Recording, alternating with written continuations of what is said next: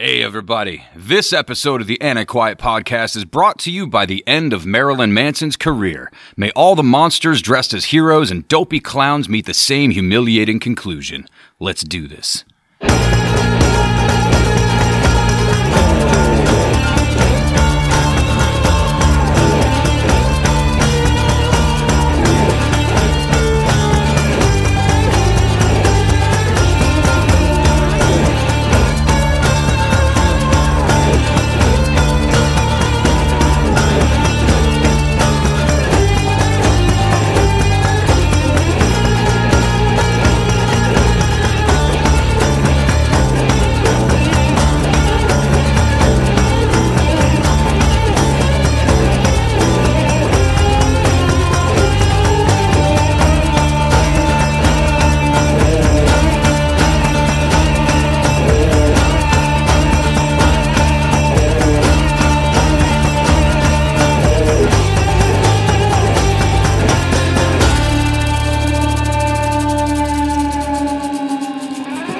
So, Phoebe Bridgers destroyed a guitar on SNL, and all hell broke loose.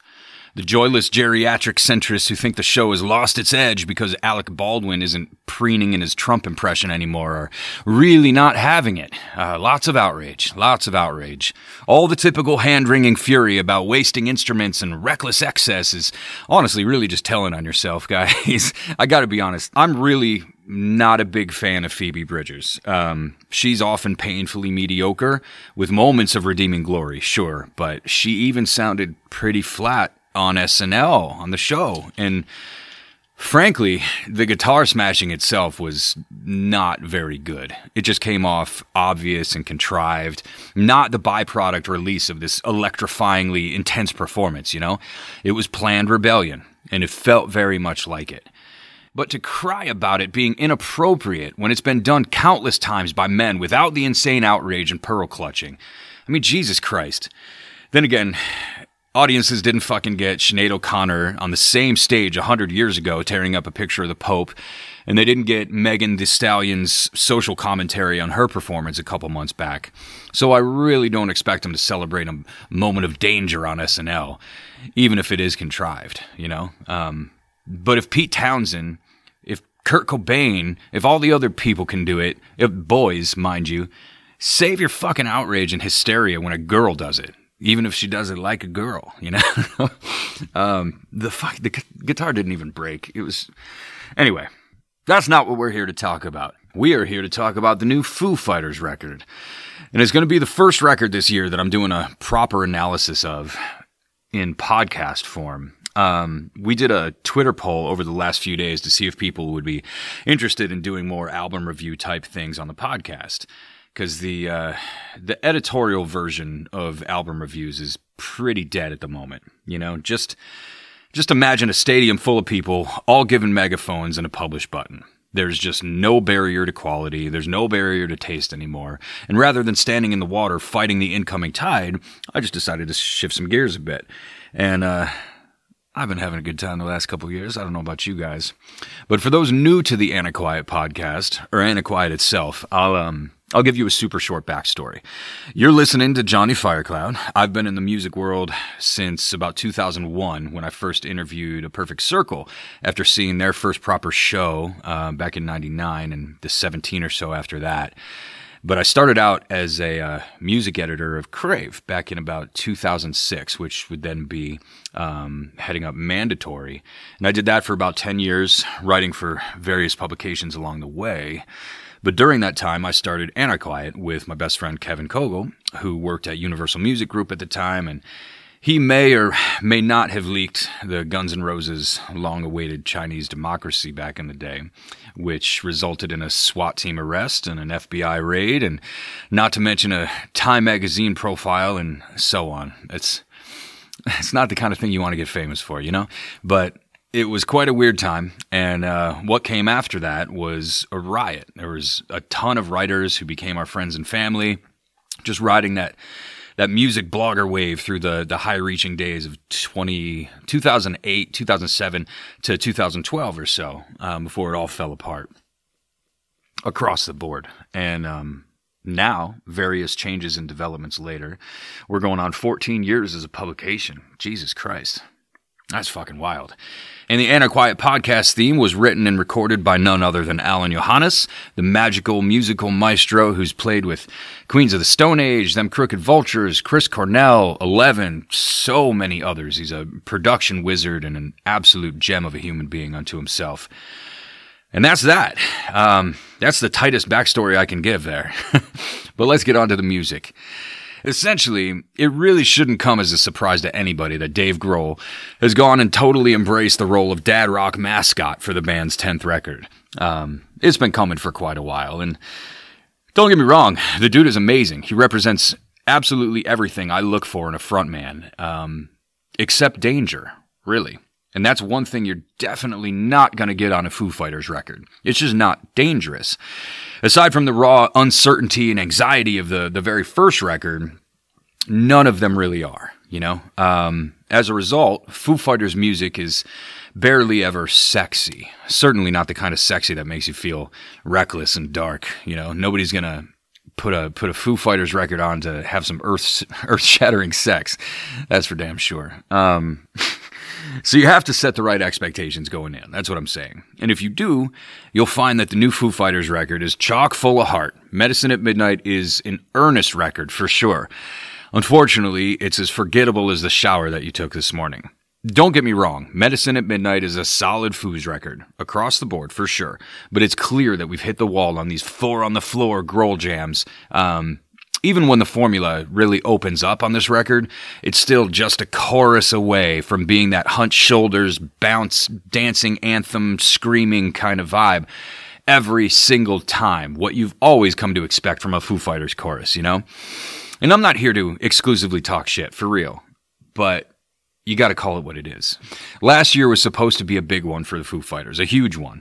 It was the band's 25th anniversary. They had an enormous tour planned, a brand new album to play through, and it was very specifically intended to be played to huge audiences. When Dave was writing the songs for the record, he said he imagined an arena or a stadium full of people dancing to this music and singing these big choruses, and I would close my eyes and think, this is perfect, this is going to work, this is going to set the festivals on fire, man.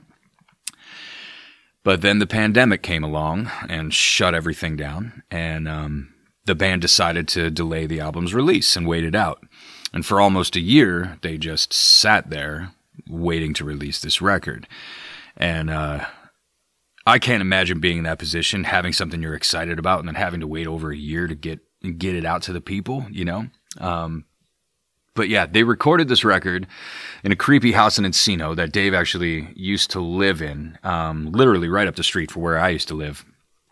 And they recorded these 9 songs, and that was it. Apparently they had some creepy experiences there, a little bit haunted. They wanted to get out quickly, I guess. So there's no tons of extra material sitting around waiting for a B-sides record or something. They had purpose going in. And let's be clear, Dave Grohl writes for stadiums across the board. Like I said, he writes for the big festivals. But there's a new world around us right now, and it's very clear when you listen to it that this record was made before the pandemic.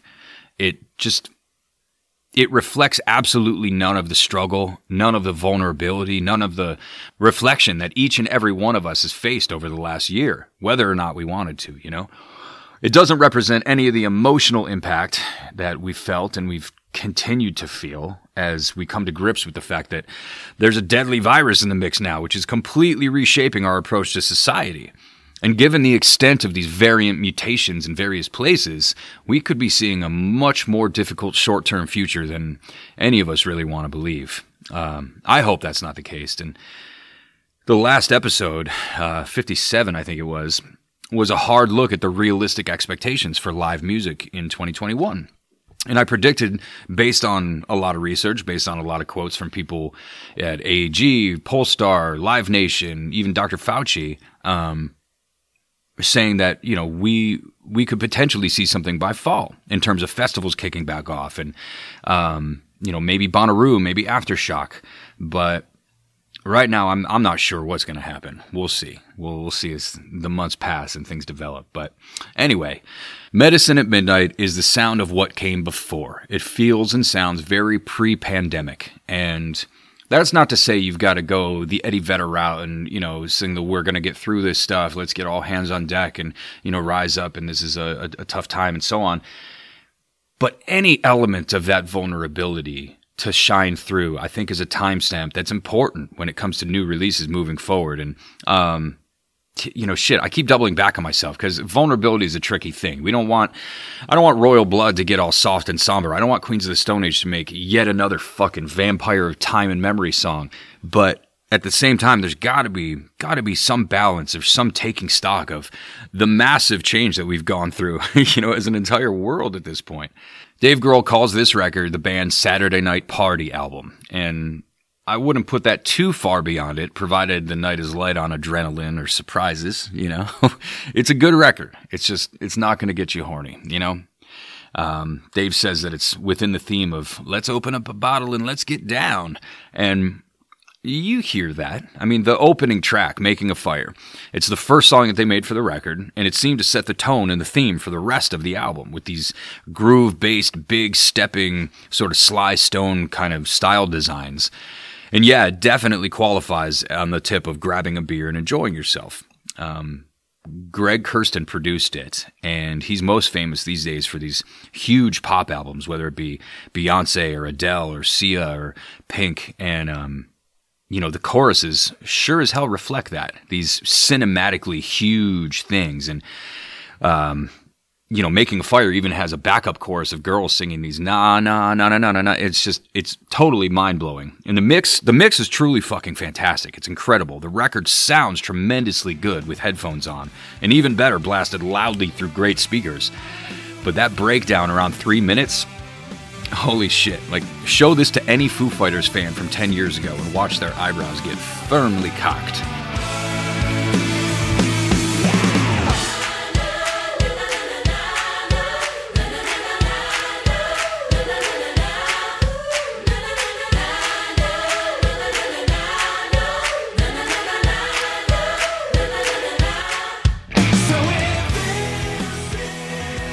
So that chorus of girls is actually just one person. Apparently it's Dave's daughter, Violet. She's 14 years old, apparently a badass singer all on her own, so that's righteous. But moving on, Shame, Shame was the first single that we heard off the record, and it was real promising. Definitely was the first hint that we'd have a groove-oriented album, That's the one thing that they really haven't done yet as a band. And at their 10th record, I'd say it's about time, And the song is different. I was excited about it at the time. It's a great jam. It just steps a little bit outside the Foo's formula. It has that kind of creeping verse that's really grabs you. Certainly not a screamer, at least not right away. I think as far as screaming goes, outside of No Son of Mine, you've got Cloud Spotter. That's probably my favorite track on the record. It's fucking phenomenal. It's just the absolute tits. I'm nuts for that fuzz funk riff and the little marimba sex beat. It's got that extra spice that I find myself wishing so badly for on a Foo Fighters song. But then the chorus hits. Here we go. The pyro and the light blast and the screaming. And man, it's kind of crazy when you look back at Dave's drumming over the years, like all the way back to Nevermind. That's straight up disco drumming, like Cameo, the Gap Band. It's disco drumming through and through, and he intentionally did that. And there's a going back to Cowley vibe to Cloud Spotter, to the way that the rhythm is designed and the way that the percussion is designed that fucking kicks my ass. And I know it was intentional. Just the space between the beats. And it's a little less predictable than the rest of the record is, for the most part what's coming. And damn it, as I'm, thinking about predictability, that the Ernest Grohl acoustic for Waiting on a War, I'm seeing on the track list, like that's the next one up, waiting to come through.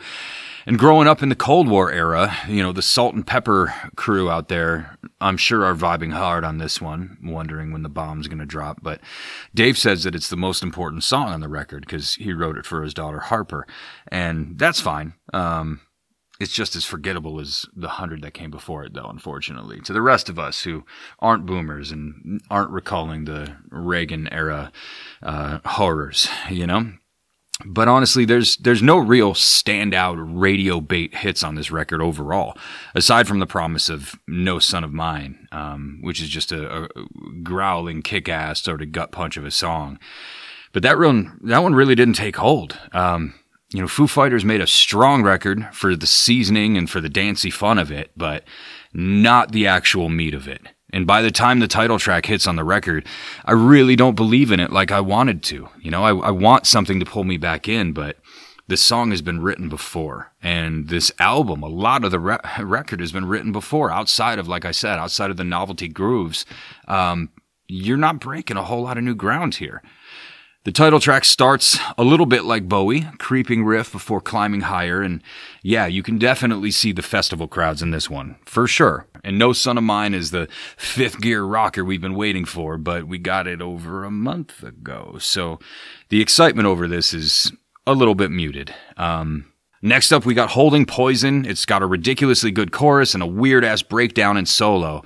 This one could be a fine companion to Monkey Wrench, I think, in a live setting. It's one song that kind of defies everything else that I've said about the record. But it sounds like it could have been on The Color and the Shape, And that's a bunch of years back. And God damn it, are we falling into that like, oh, I wish they could make their earlier records over again. I don't want to be that. I love the Trapdoors. I love the new ground broken. I love the evolution of a band. But when they stray too far into sameness, you kind of want something that's at least got balls to it, And on the other side of it, you've got Chasing Birds. It's the second to last song on the record, and it is not a Foo Fighters song. Not so much as the sound of Dave accidentally taking Valium instead of Viagra, It's sleepy, it's fantastically boring. And at this point, I'm wondering if the rest of the people in the band are bored with Dave's songwriting. It's just, I absolutely love the guy. Don't get me wrong. His spirit is fucking amazing. I could not possibly give bigger props to his work over the years, his overall attitude and so on. But Jesus God, the guy needs a cheese cutter for damn sure. And so closing out the album, which I fucking keep wanting to call Minutes to Midnight for fuck's sake. But no, this isn't Linkin Park. But closing the record is Love Dies Young. It's some weird shit that sounds very much like wondering what the beer line at the venue sounds like. Just for fuck's sake, what is this trifling emotional detritus? It's ridiculous. By the time the second chorus comes around, you're really beginning to wonder if they don't just have a Foo Fighters song generator set up somewhere, with Butch Vig turning this old crank like a vaudeville performer's, trying not to fall off the stage. This song is goddamn painful. It's not quite as tragically undesirable as the end of a Pearl Jam record, for instance, where every single damn time you're getting the sounds of dying of cancer or ending a relationship in the saddest possible way. Fuck, man, brutal way to kick your fans in the heart as you say goodbye, really. I don't know why people do this on an album or where that trend came from, but Pearl Jam needs to knock it the fuck off, really. For every around the bend or inside job, there's at least two the ends or parting ways, and it's just absolute fucking heartbreaker songs. Like, don't need them, and if you got them, you're going to really close out the record? That's the final taste you're going to give us on an album? Like, for Christ's sake. Anyway, back to the Foos. Overall, with exactly two exceptions, Medicine at Midnight sounds exactly like you expect it to. Notice how I didn't say exactly how you hoped it to, because it's not that. It's not. I don't care how big a fan you are. It's not that record. It's a record that doesn't sound hungry. It's from a dude that's celebrating 25 years with a band who's not hungry at all anymore. And that's fine for what it is. Nobody should be mad that Dave got comfortable, especially not at, 52 years old or whatever he is. But overall, the dude needs collaborators. He needs somebody to creatively put him in check. Because when he's outside of his comfort zone, holy shit, you get them crooked vultures. Just inspired, driven genius with fucking amazing results. That's, as far as I'm concerned, that's the best rock album that's ever been made, and I will very happily die on that hill. Unchallenged, though, Dave sounds like a comfy dude who's halfway to 100, who doesn't have much to say, but needs to make a record because there's some enormous festivals to hit on their Victory Lap anniversary tour. And that's exactly what he was setting this up to be. So there it is, you know. So in conclusion, Medicine at Midnight is not the record to take the Foo Fighters anywhere new. You know that. It's good. It's unchallenging rock. It just never gives you goosebumps. It never makes your heart race. And if that's what you're looking for in passion and life and rock, then have at it. But I guarantee you that you suck at sex. And Jesus, man, there is so much new music to look forward to this year. Foo Fighters kicked it off. That's great. But we've got new Royal Blood coming, new Death from Above, new 68.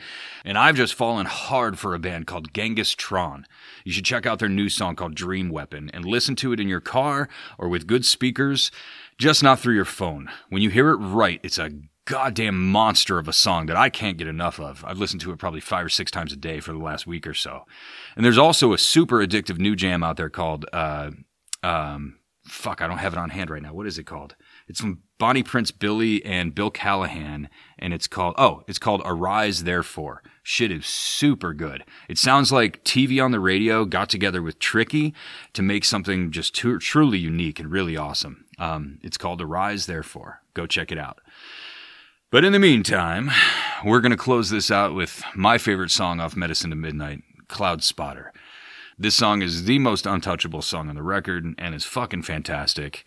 And looking forward to talking to you guys again soon. Got lots to cover, lots of ground to cover in the next couple weeks.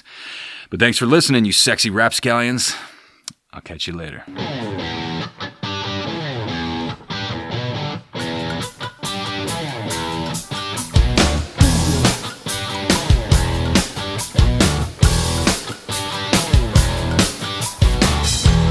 Baby, running high. Hope you don't sting when the feeling dies. I got sweet dreams tucked in tight. Silver screen sister in a suit and tie. 2 lovers sick and tired. Standing in the mirror, it's my good side. Match made in heaven, show me the light. Burn me right down like a house on fire.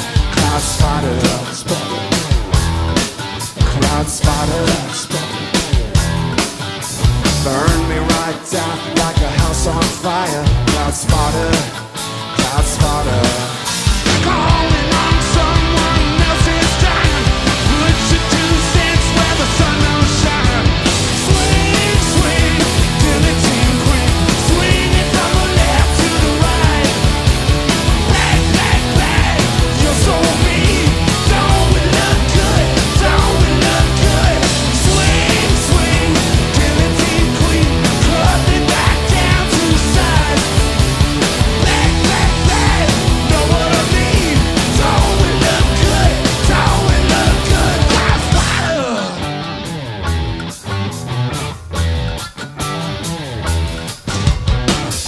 Head ringing in the dead of night. Just a paralytic parasite. Put me on hold on tight. Everything's wrong when you got no right.